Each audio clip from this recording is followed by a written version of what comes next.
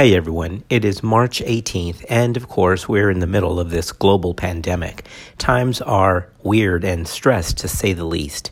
Yesterday, the AAMC released a guideline requesting or highly recommending that those in medical school abstain from clinical contact, in other words, no direct patient care, for at least 2 weeks, but of course, that may be extended. So it's a time of adjustment for everybody, not just for our medical students, our residents, and of course, even for us in practice.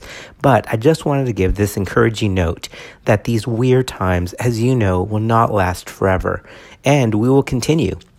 Above all, we remain committed in our dedication to medical education. And oddly enough, we started this podcast years ago just as a way to expand medical education outside of a classroom.